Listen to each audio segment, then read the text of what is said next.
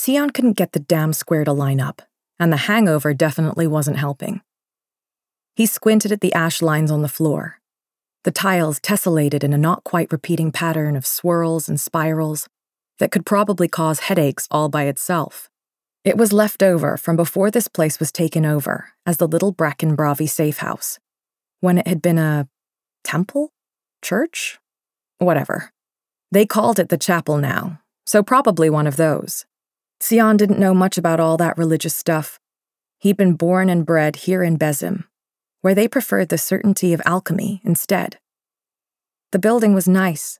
Tidy brickwork, tall pitched roof, narrow windows of colored glass. From the pale hair and impressive beards on the figures, Siyon thought the stories probably drew from the cults and myths of the north, not the remnants of the Lyraic Empire he was more familiar with.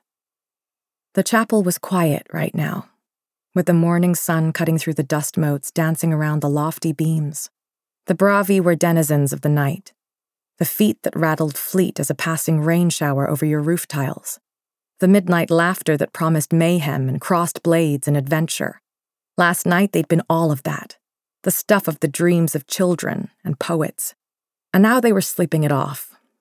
So the tall, vaulted space, which might otherwise be cluttered with the scrape of a sharpening saber, the clatter and call of training jewels, the bicker and bellow of arguments over style, was all at Siyon's disposal.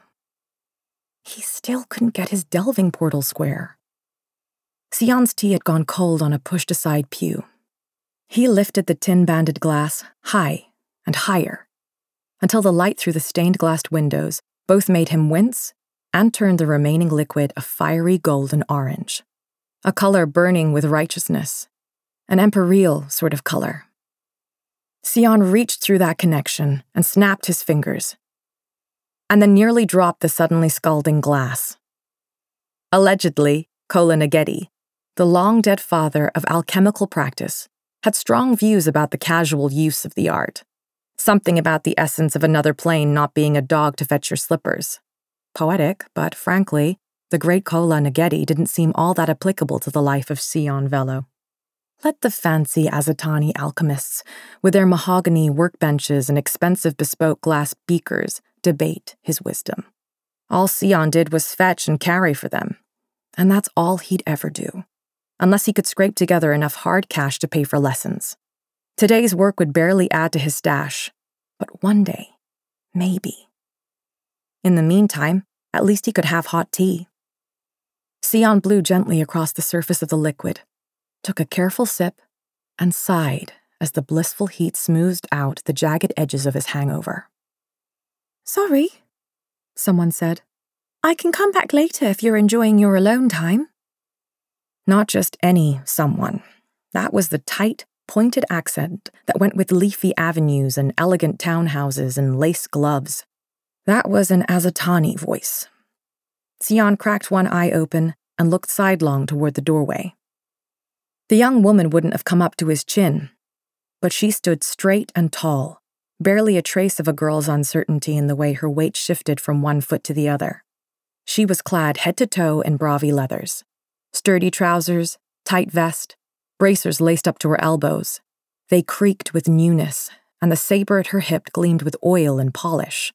The tricorn balanced atop her tied-back ebony curls had an orange cockade pinned on with a little bracken badge. They'd probably run the tiles together, two fish in the great flickering school of the Little Bracken. But Siyon never paid too much attention to the Azatani recruits.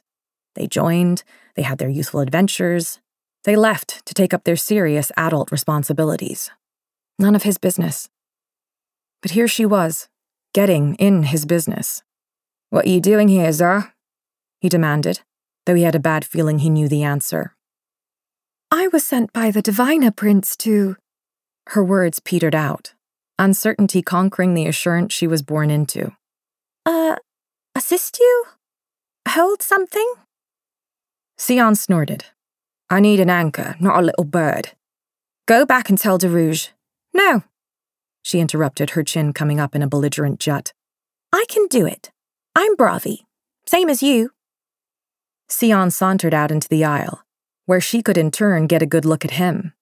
at the fraying of his shirt sleeves and the scuffs on his boots, at the battered hilt of his own saber, at the lean length of his limbs and the freckles, and even the glint of red in his brown hair that said foreign blood, that confirmed he was a mongrel brat,